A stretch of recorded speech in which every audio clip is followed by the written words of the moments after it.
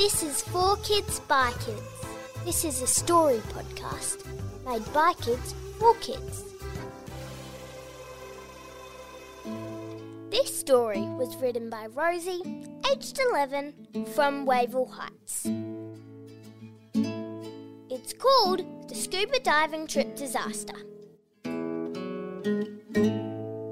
One evening, a night like any other, my mum told me that we're going with our cousins to the beach in the morning.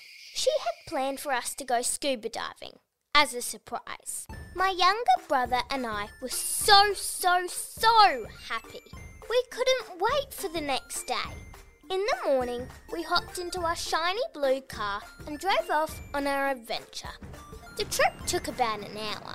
It was an overcast day, some stunning daytime winter weather, and perfect for scuba diving. We were so excited. When we arrived at the beach, we were asked to put our scuba diving gear on.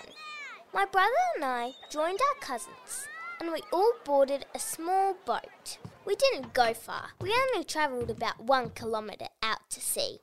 We lined up ready to jump into the water. We were all experienced with scuba diving, so we were feeling confident and ready to go. There were 4 instructors on the boat, but no parents came on this trip. The instructors ran through the safety rules and then counted down. 3, 2, 1! Together we all jumped into the crystal clear water. It was so beautiful. You could see colourful coral for miles.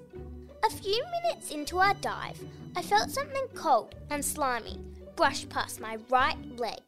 Fearing the worst, I looked around panicking, but it was just my cousin Alessia playing tricks on me. Soon thunder and lightning came. Our instructors told us to make it back to the safety of the boat, but it was too late. Suddenly, there were massive waves that started crashing down onto us, and we were struggling to make it to the surface. The strong current swept us into the deep waters. There was nothing we could do. Now the instructors were nowhere to be seen. Our boat was nowhere to be seen. I felt so scared.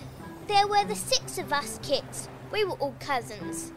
There were no adults, and there was no boat, only water surrounding us. By this stage, the storm had passed, and we were swimming and staying afloat for many hours. We were so tired. Then my cousin Reuben, the oldest of us, yelled out, "I think I see a boat heading our way." We all got so excited and started swimming as fast as we could towards the boat. We started celebrating, but when the boat got close, we recognised it. It was the same boat we arrived on. No one was left on the boat. Where was everyone? We wondered if the instructors were dead or had made it safely to the shore. We each climbed aboard the boat and searched for food and water. We were starving. Dante, the youngest, yelled out, "Hey, I see the sandwiches that our mum and dad packed us." Oh no! We then thought about our parents and how worried they must be.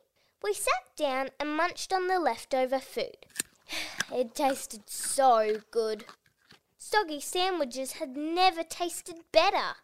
My little brother Chris tried to get the boat working. He turned on the engine and tried to move it into gear. But it wasn't working.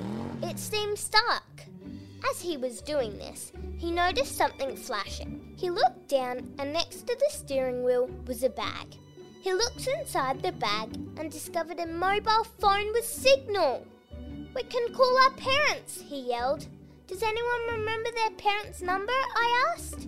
We were too exhausted to think properly, so we decided to dial 000 instead, the emergency number. A nice lady answered the phone. "Hello," she said in a sing-song voice. "Help! Help! We are trapped in the middle of the ocean. Send help, please," Gabrielle said. The lady didn't believe us. She thought we were playing a prank, and she hung up on us. We couldn't believe it. "Now what are we going to do?" asked Alessia. "We're going to get this boat working," said Chris. We all tried to get the gears working, and finally, it happened! Hooray! Chris saved the day! He steered the boat back to our beach, back to where this adventure started. We did it! We all screamed, jumping up and down. We got off the boat, ran across the sand and towards the local police station. It wasn't far. We ran inside the Lucifer police station and explained that we rang earlier, but the lady didn't believe us. They looked up the file and said that our phone call was made 2 years ago. What? I screamed. How did this happen? No. Can you please help us find our parents? Our parents are Mary and Tony Aid. The policeman knew our parents and what had happened. We had been on the news as missing. He rang them immediately. Ring, ring. Hello? Said a familiar voice. I'm looking for Mary and Tony, said the policeman. Yes, this is Tony, said the voice on the other end. Have you found our children? Mum and Dad rushed to collect us. They still looked the same, even though 2 years had passed. They ran towards us, picked us up, and started crying. When we got there, everyone was hugging, shouting, they've been found. I've never seen my dad cry before, but they were happy tears. If you want to submit a story, head online to 4kidsbykids.com.au. See you next time. You can follow us on TikTok at the W Twins Official. Thanks for listening. A Podshape production.